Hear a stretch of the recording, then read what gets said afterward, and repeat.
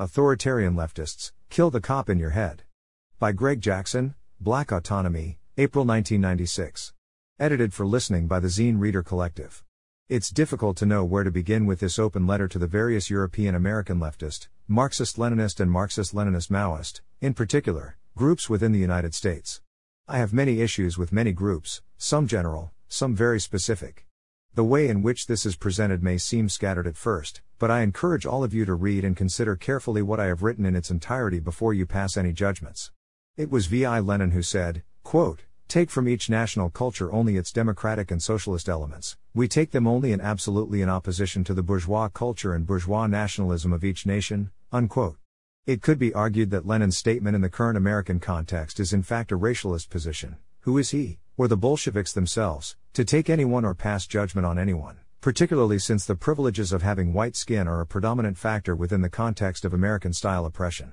This limited privilege in capitalist society is a prime factor in the creation and maintenance of bourgeois ideology in the minds of many whites of various classes in the U.S. and elsewhere on the globe. When have legitimate struggles or movements for national and class liberation had to, quote, ask permission from some Eurocentric intellectual, quote, authority, who may have seen starvation and brutality, but has never experienced it himself? Where there is repression, there is resistance, period.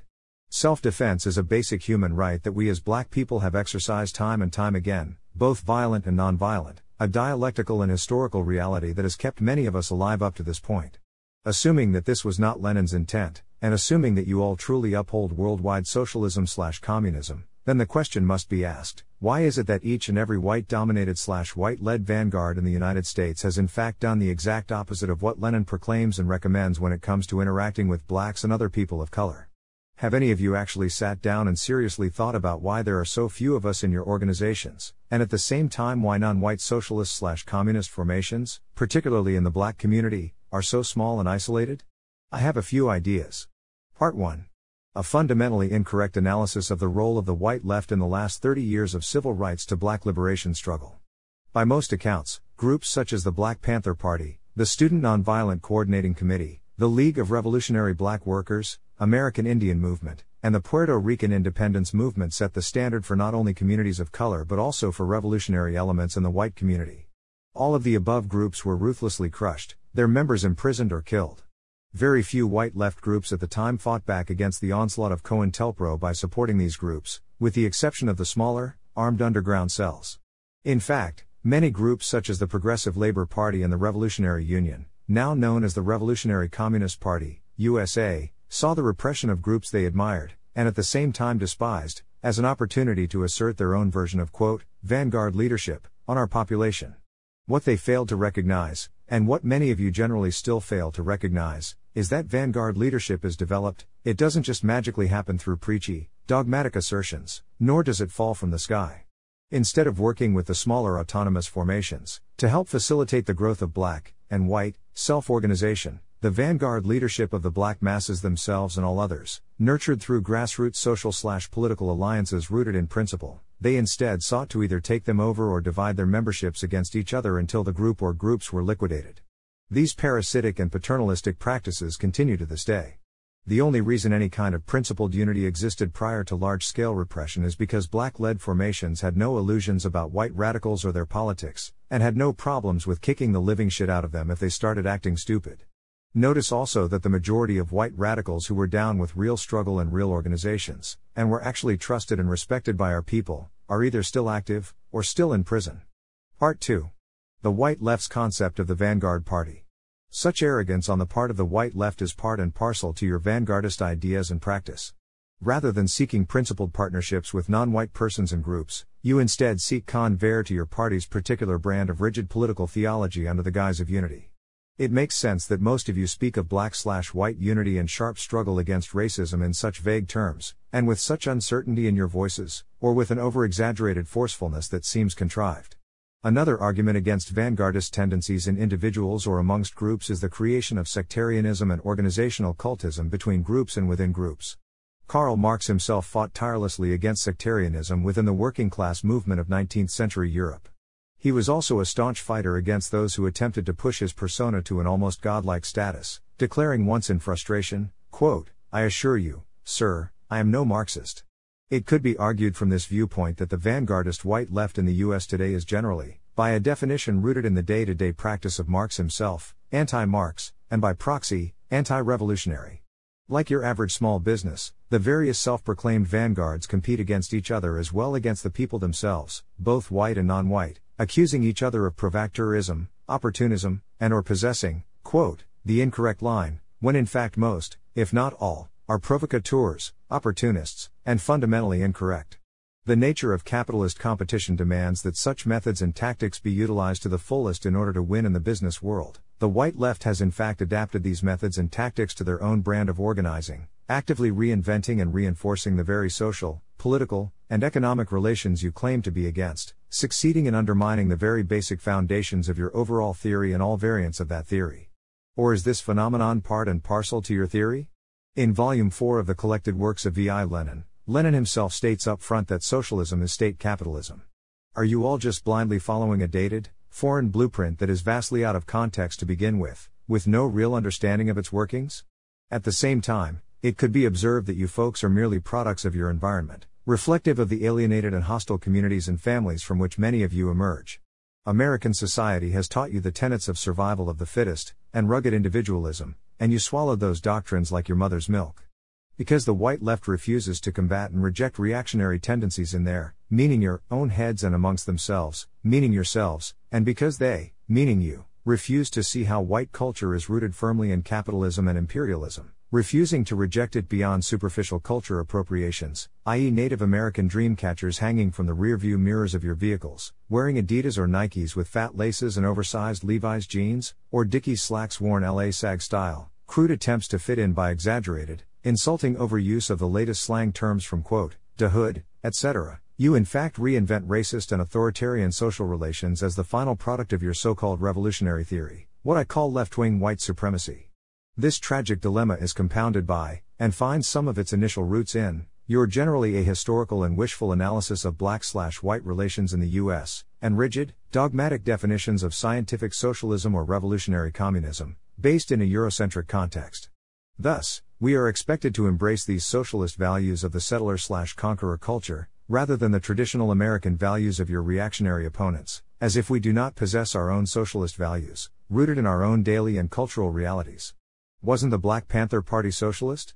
What about the Underground Railroad? Our ancestors, and yes, even some of yours, were practicing mutual aid back when most European revolutionary theorists were still talking about it like it was a lofty, far-away ideal.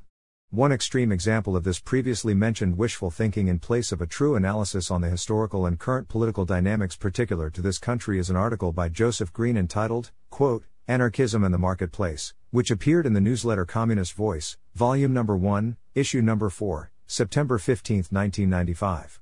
In it he asserts that anarchism is nothing more than small-scale operations run by individuals that will inevitably lead to the reintroduction of economic exploitation. He also claims that it fails because its failure to understand the relation of freedom to mass activity mirrors the capitalist ideology of each person for theirself. He then offers up a vague plan of action, that the workers must rely on class organization and all-around mass struggle. In addition, he argues for the centralization of all means of production. Clearly, Green's political ideology is in fact a theology. First, anarchism was practiced on a mass scale most recently in Spain from 1936 to 39.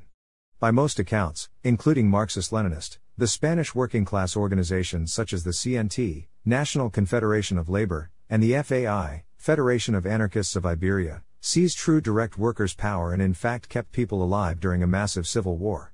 Their main failure was on a military, and partially on an ideological level. 1. They didn't carry out a protracted fight against the fascist Falange with the attitude of driving them off the face of the planet. 2. They underestimated the treachery of their Marxist-Leninist allies, and even some of their anarchist allies, who later sided with the liberal government to destroy the anarchist collectives. Some CNT members even joined the government in the name of a quote, United Front Against Fascism. And, 3. They hadn't spent enough time really developing their networks outside the country in the event they needed weapons, supplies, or a place to seek refuge quickly. Besides leaving out those important facts, Green also omits that today the majority of prisoner support groups in the U.S. are anarchist-run or influenced. He also leaves out that anarchists are generally the most supportive and involved in grassroots issues such as homelessness, police brutality, Klan/Nazi activity, native sovereignty issues, physical defense of women's health clinics, sexual assault prevention, animal rights, environmentalism, and free speech issues.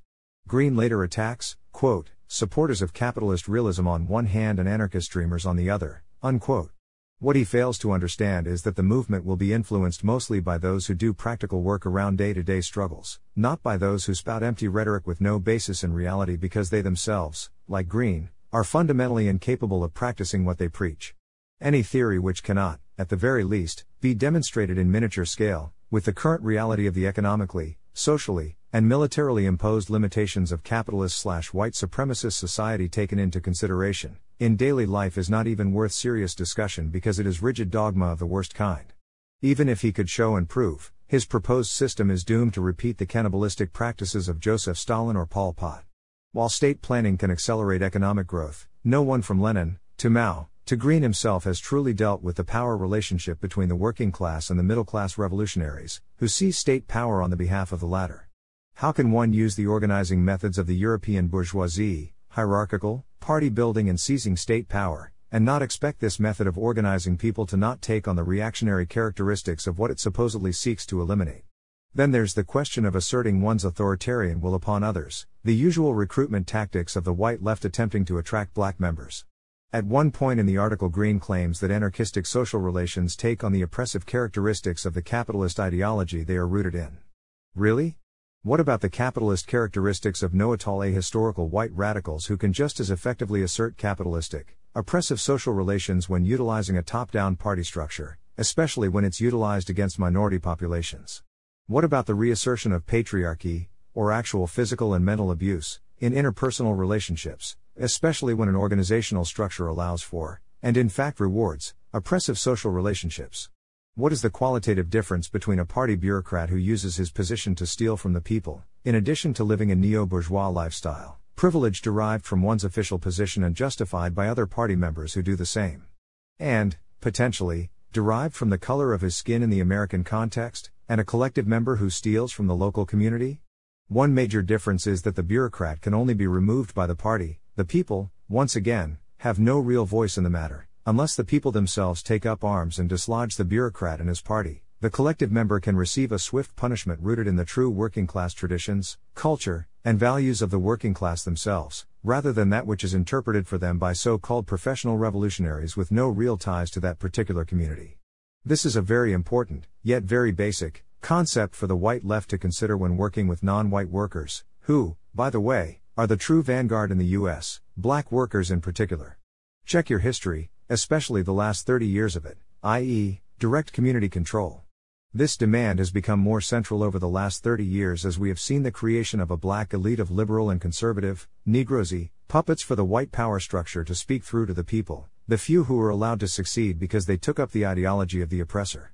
But, they too have become increasingly powerless as the shift to the right in the various branches of the state and federal government has quickly, and easily, checked what little political power they had. Also, we do not have direct control over neighborhood institutions as capitalists, let alone as workers. At least white workers have a means of production they could potentially seize. Small mom and pop restaurants and stores or federally funded health clinics and social services in the hood hardly count as black capitalist enterprises, nor are any of these things particularly liberating in and of themselves. But white radicals, the white left of the U.S. in particular, have a hard time dealing with the reality that black people have always managed to survive, despite the worst or best intentions of the majority population.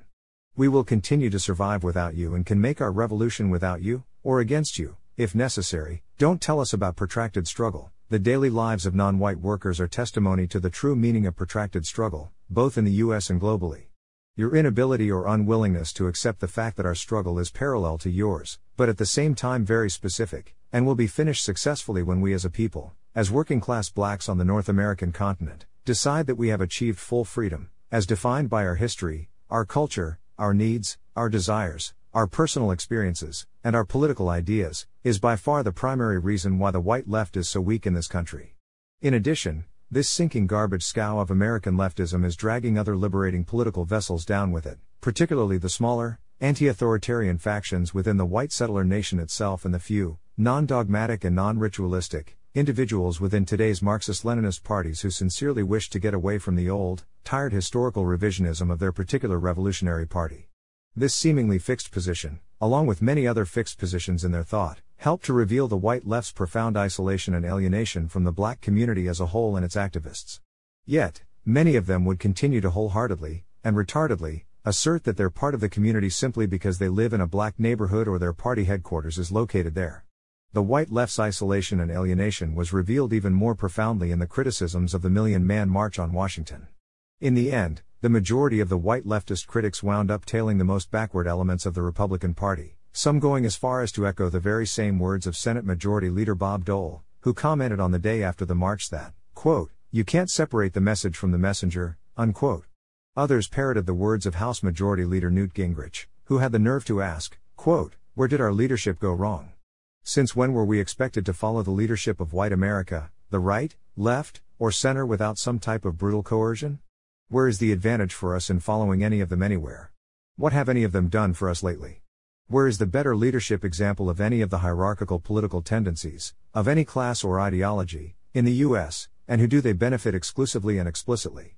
None of you were particularly interested in us before we rebelled violently in 1992, why the sudden interest? What do you want from us this time?" Few, if any, of the major pro-revolution left-wing newspapers in the U.S. gave an accurate account of the march. Many of them claimed that only the black petite bourgeoisie were in attendance. All of them claimed that women were forbidden to be there, despite the widely reported fact that our sisters were there in large numbers. MIM notes, and the Maoist internationalist movement itself, to their credit recognized that white workers are not the vanguard class, yet because they themselves are so profoundly alienated from the black community on this side of the prison walls they had to rely on information from mainstream press accounts courtesy of the Washington Post. And rightfully alienated they are, who in their right mind actually believes that a small, secret cult of white campus radicals can, or should, lead the masses of non-white people to our freedom. Whatever those people are smoking, I don't want any. I do have to say, however, that MIM is indeed the least dogma-addicted of the entire white left milieu that I've encountered, but dogma-addicted nonetheless. I helped organize in the Seattle area for the Million-Man March. The strong black women I met had every intention of going. None of the men even considered stopping them, let alone suggesting that they not go. Sure, the NOI passed on Minister Farrakhan's message that it was a men-only march, but it was barely discussed and generally ignored. The Million-Man March local organizing committees, LOCs, gave the various black left factions a forum to present ideas and concepts to entire sections of our population who were not familiar with Marxism, anarchism, Kwame Nkrumah, George Jackson, the 10-point program, class struggle, etc. It also afforded us the opportunity to begin engaging the sum of the members of the local NOI chapter in class-based ideological struggle along with participating community people. Of course, it was impossible for the white left to know any of this, more proof of their profound isolation and alienation. At the time, despite our own minor ideological differences, we agreed on one point: it was none of your business or the business of the rest of the white population. When we organize amongst our own, we consider it a family matter. When we have conflicts, that is also a family matter. Again, it is none of your business unless we tell you differently. How would you like it if we butted in on a heated family argument you were having with a loved one and started telling you what to think and what to do? This brings me to two issues that have bothered me since January 1996. Both comments were made to me by a member of Radical Women at the International Socialist Organization's conference at the University of Washington. The first statement was, "I don't recognize black people as a nation like I do native people." My first thought was, who the fuck are you to pass judgment upon a general self-definition that is rooted in our collective suffering throughout the history of this country? She might as well join up with the right-wing Holocaust revisionists, for this is precisely what she is practicing, the denial of the black Holocaust from 1555 to the present, along a parallel denial, by proxy, of the genocide against other non-white nations within the U.S. Our nationalism emerged as a defense against your white racism. The difference between revolutionary black nationalists, like Huey P. Newton and the Black Panther Party, and cultural nationalists, like Farrakhan and the Nation of Islam, is that we see our nationalism as a specific tool to defend ourselves from groups and individuals like this ignorant person, not as an exclusive or single means for liberation. We recognize that we will have to attack bourgeois elements amongst our people just as vigorously as we fight against white supremacists, left, center, or right. The difference is that our bourgeoisie, what I refer to as the Negroisie, is only powerful within the community, they have no power against the white power structure without us, nor do they have power generally without the blessing of the white power structure itself. Our task, then, is to unite them with us against a common enemy while at the same time explicitly undermining, and eventually eliminating, their inherently reactionary influence. The second stupidity to pass her lips concerned our support of black-owned businesses. I pointed out to her that if she had in fact studied her Marxism-Leninism, she would see that their existence goes hand in glove with Marx's theory that revolution could only ensue once capitalism was fully developed. She came back with the criticism, well, you'll be waiting a long time for that to happen. Once again, had she actually studied Marxism-Leninism, she would know that Lenin and the Bolsheviks also had to deal with this same question. Russia's economy was predominantly agricultural, and its bourgeois class was small. They decided to go with the mood and sentiments of the peasantry and industrial workers at that particular moment in history, seize the means of production and distribution anyway. Who says we wouldn't do the same? The participants of the LA Rebellion, and others, despite their lack of training in radical left-wing political theory, besides being predominantly black, Latino, or poor white trash in America, got it half right. They seized the means of distribution, distributed the products of their collective labor, and then burned the facilities to the ground. Yes, there were many problems with the events of 1992, but they did show our potential for future progress. Black autonomists ultimately reject vanguardism because, as the white left, as well as elements of the black revolutionary movement, has demonstrated, it eroded and eventually destroys the fragile ties that hold together the necessary principled partnerships between groups and individuals that are needed to accomplish the numerous tasks associated with fighting back successfully and building a strong, diverse, and viable revolutionary movement. The majority of the white left is largely disliked, disrespected, and not trusted by our people because they fail miserably on this point.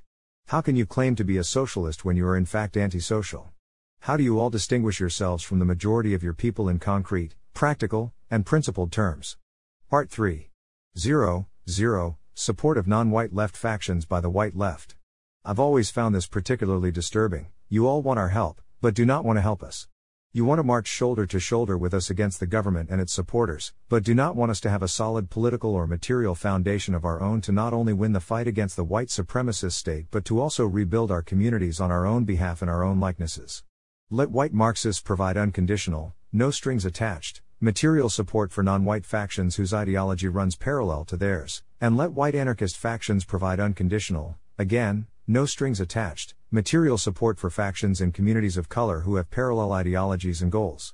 Obviously, the one string that can never be avoided is that of harsh economic reality. If you don't have the funds, you can't do it. That's fair and logical, but if you're paying these exorbitant amounts for projects and events that amount to little more than ideological masturbation and organizational cultism while we do practical work out of pocket or on a tiny budget amongst our own, it seems to me that a healthy dose of criticism/self-criticism and reassessment of priorities is in order on the part of you professional revolutionaries of the white left. If the white left vanguards are unwilling to materially support practical work by non-white revolutionary factions, then you have no business showing your faces in our neighborhoods. If you Marxist missionaries insist on coming into our neighborhoods preaching the gospel of Marx, Lenin, Mao, etc., the least you could do is pay us for our trouble. You certainly haven't offered us much else that's useful. To their credit, the white anarchists and anti-authoritarian leftists have been generally supportive of the black struggle by comparison, black autonomy and related projects in particular.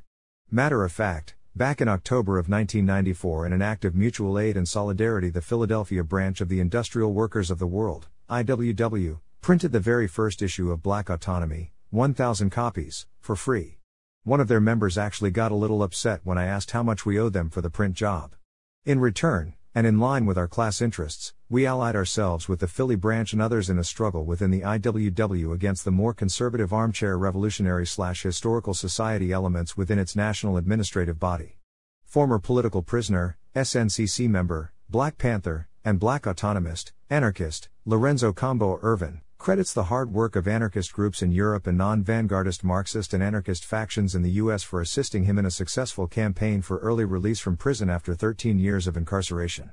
In no way do we expect you or anyone else to bankroll us. What I am offering is one suggestion to those of you who sincerely want to help, and a challenge to those who in fact seek to play God with our lives while spouting empty, meaningless rhetoric about freedom, justice, class struggle, and solidarity. To those people I ask, do you have ideas, or do the ideas have you? Actually, a better question might be, do you think at all? Part 4. Bourgeois pseudo-analysis of race and class.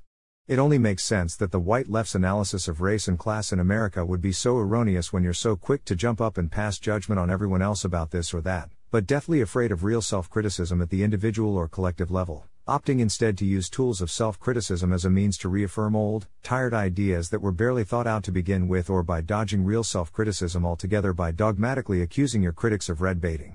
Clearly, it is you who red bait yourselves. As the old saying goes, those who live in glass houses should not throw stones. Action talks, bullshit walks. Some of the more backward sections of the white left still push that old tired line that, quote, gay, straight, black, white, same struggle, same fight. Unquote. Nothing can be further from the truth. Sure, we are all faced with the same main enemy, the racist, authoritarian state and its supporters, but unlike white males, straight or gay, and with some minor parallels to the experiences of white women, our oppression begins at birth. This is a commonality that we share with Native people, Hispanics, Pacific Islanders, and Asians. As we grow up, we go from being cute in the eyes of the larger society, to being considered dangerous by the time we're teenagers. As this point is driven home to us day in and day out in various social settings and circumstances, some of us decide, in frustration to give the white folks what they want to believe, we become predatory. This dynamic is played out in ghettos, barrios, Chinatowns, and reservations across the country. Even those of us who choose not to engage in criminal activity, or aren't forced into it, have to live under this stigma. In addition, we as individuals are still viewed as objects and our community as a monolith. We then enter the workforce, that is, if there are any jobs available. It is there that we learn that our people and other non-whites are last hired, first fired, that our white coworkers are generally afraid of us or view us as competition, and that management is watching us even more closely than other workers, while at the same time fueling petty squabbles and competition between us and other non-white workers. Those of us who are fortunate enough to land a union job soon find out that the unions are soft on racism in the workplace. This only makes sense as we learn later on that unions in the US are running dogs of capitalism and apologists for management, despite their militant rhetoric. Most unionized workers are white, reflective of the majority of unionized labor in the US, who constitute a mere 13% of the total labor force. This is why it is silly for the white left to prattle on and on about the labor movement and about how so many of our people are joining unions. That's no consolation to us when black unemployment hovers at 35% nationally. Many of those brothers and sisters living in places where permanent unemployment is the rule rather than the exception, and many more who find work at non-union dead-end service industry jobs. 1 out of 3 of our people is caught up somewhere within the U.S. criminal justice system, in jail, in prison, on parole, on work release, awaiting trial, etc. as a direct result. In addition, many white workers are supportive of racist Republican politicians, such as presidential candidate Pat Buchanan, who promises to protect their jobs at the expense of non-white workers and immigrants. What is the white left or the union movement doing about all of that? It shouldn't be surprising that the white left still preaches a largely economist viewpoint when it comes to workers generally, and workers of color in particular. This view is further evidence of not only your own deviation from Marx, but also from Lenin, by your own varied, yet similar, definitions. Lenin recognized why the majority of Russian revolutionaries of his time put forward an economist position, quote, "In Russia, the yoke of autocracy appears at first glance to obliterate all distinction between the Social Democrats' organization and Workers' Association, since all workers' associations and all study circles are prohibited, and since the principal manifestation and weapon of the workers' economic struggle, the strike, is regarded as a criminal, and sometimes even as a political, offense," unquote. In this country, the distinction between the trade unions and revolutionary organizations is abundantly clear, even if some groups like the Socialist Workers' Party, SWP, still fail to make the distinction themselves, and the primary contradiction within the working class is that of racial stratification as a class weapon of the bourgeoisie and capitalists against the working class as a whole. Yet, the white left, along with the rest of the white working class, fails to see its collaborationist role in this process. And this goes right back to what I said earlier in this writing about the need for a serious historical and cultural critique amongst all white people, and not just the settler nation's left-wing factions, that goes beyond superficial culture appropriations or lofty, dogmatic proclamations of how committed you and your party is to racial equality. To even consider oneself white or to call oneself white is an argument for race and class oppression. Look at the history of the U.S. and see who first erected these terms white and black, and why they were created in the first place. I remember last summer, around the 4th of July, I had a member of the local SWP try to tell me that the American War of Independence was progressive. Progressive for whom? Tell us the truth, who were the primary beneficiaries of the American Revolution? You know the answer, We all do. Only a total, unrepentant reactionary would lie to the people, especially on this point. Howard Zinn, in his work A People's History of the United States, points out how early 20th century historian Charles Beard found that of the 55 men who gathered in Philadelphia in 1787 to draw up the U.S. Constitution, quote, a majority of them were lawyers by profession, that most were men of wealth, in land, in slaves, manufacturing, or shipping, that half of them had money loaned out at interest, and that 40 of the 55 held government bonds, according to records of the U.S. Treasury Department. Thus, Beard found that most of the makers of the Constitution had some direct economic interest in establishing a strong federal government. The manufacturers needed protective tariffs, the moneylenders wanted to stop the use of paper money to pay off debts, the land speculators wanted protection as they invaded Indian lands, slave owners needed federal security against slave revolts and runaways, bondholders wanted a government able to raise money by nationwide taxation, to pay off those bonds.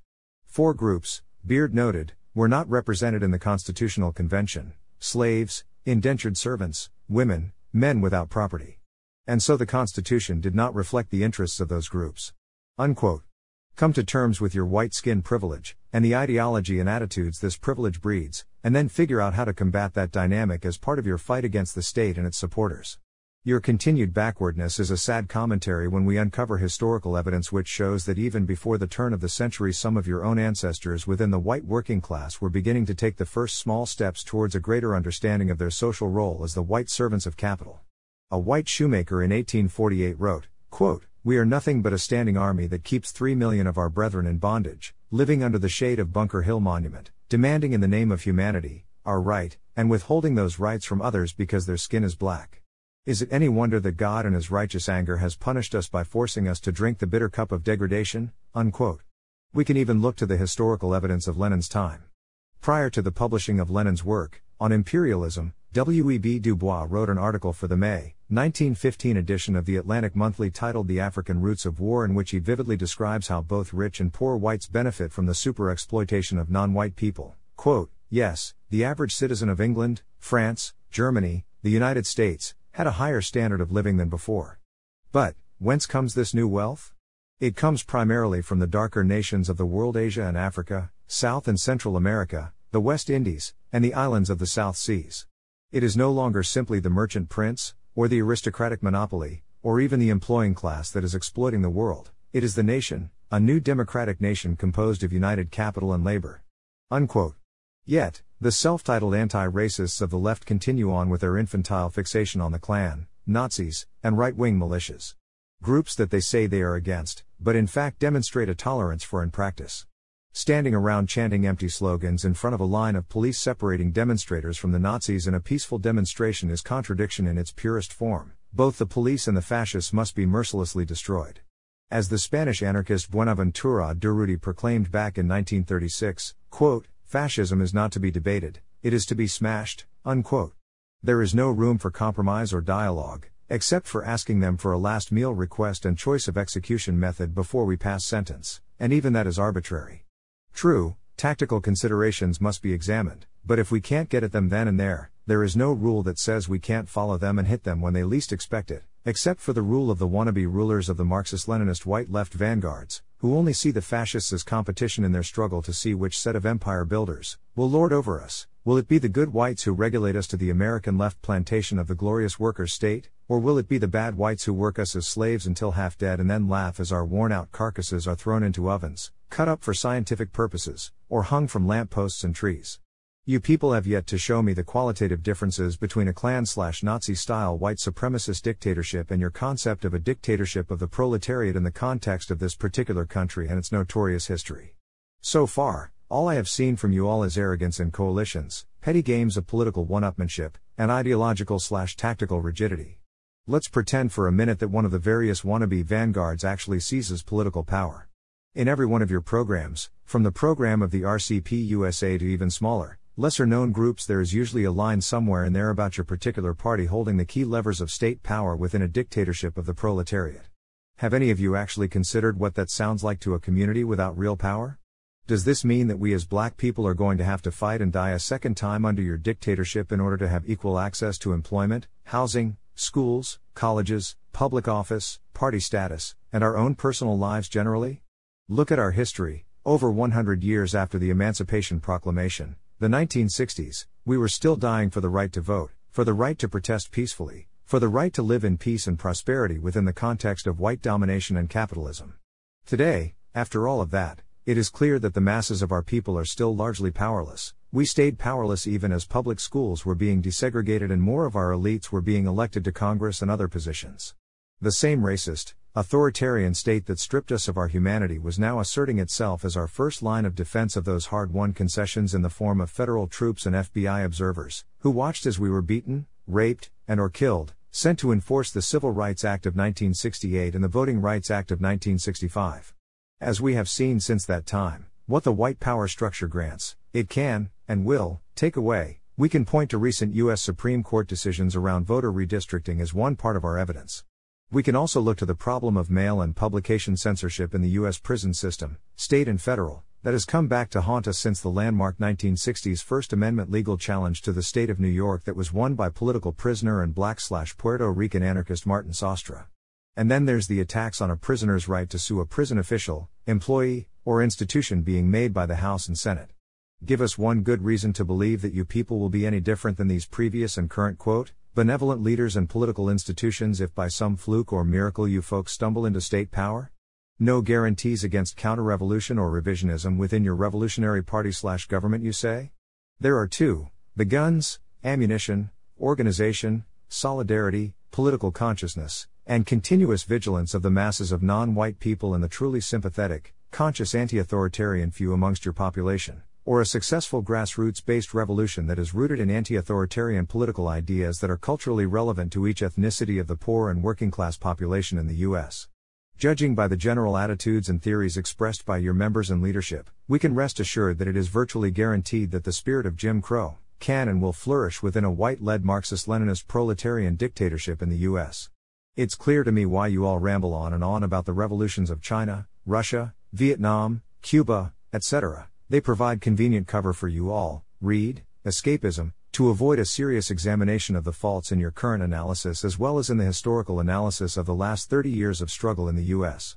These are the only conclusions that can be drawn when you all are so obviously hostile to the idea of doing the hard work of confronting your own individual racist and reactionary tendencies.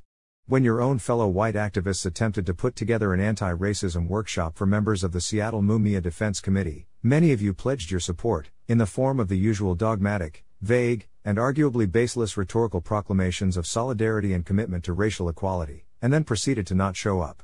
Only the two initial organizers within the SMDC and two coalition members, neither affiliated with any political party, were there. Make no mistake, I have no illusions about white people confronting their own racism, but I do support their honest attempts at doing so. Here we have a situation in which an ideological leap amongst the white left in Seattle may have been initiated, yet, the all-knowing, all-seeing revolutionary vanguards of the white left were too busy spending that particular weekend picking the lint out of their belly buttons. Are we saving our belly button lint for the potential shortages of food that occurred during and shortly after the revolution is corrupted by the misleadership of your particular rigid, dogmatic, authoritarian party? Part 5. The bottom line is this: self-determination. For most white leftists, this means that we as black people are demanding our own separate nation-state. Some of our revolutionary factions do advocate such a position. Black autonomists, however, reject nation-statism. For more on that, refer to page 15 of any copy of Black Autonomy newspaper. Regardless of whether or not the black masses opt for a separate homeland on this continent or in Africa, we will be respected as subjects of history and not as objects that the state, its supporters, or the white left decides what to do with. The answer to the black question is simple. It is not a question. We are people. You will deal with us as such or we will fight you and the rest of the white settler nation, by any and all means necessary. We will not be cowed or dominated by anyone ever again. Too many times in the course of American, and world, history have our people fought and died for the dream of true freedom, only to have it turn into the nightmare of continued oppression.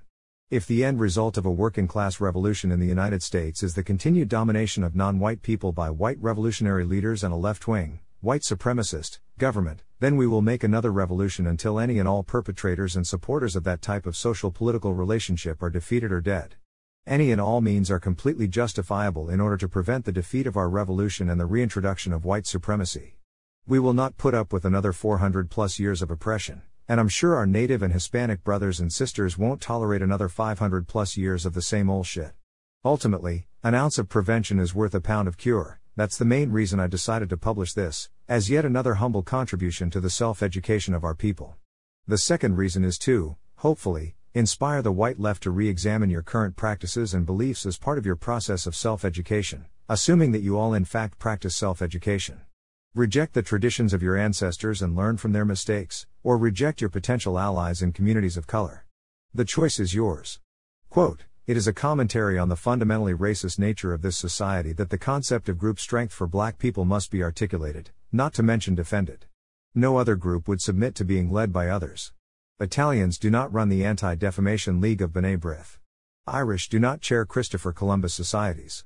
Yet when black people call for black-run and all-black organizations, they are immediately classed in a category with the Ku Klux Klan." Unquote. Kwame Ture, aka Stokely Carmichael, Black Power, Vintage Press, 1965. This concludes, Authoritarian Leftists, Kill the Cop in Your Head, by Greg Jackson. This reading was edited for listening by the Zine Reader Collective, a mass org that aims to make the literary works of contemporary revolutionaries more accessible. Thank you for listening.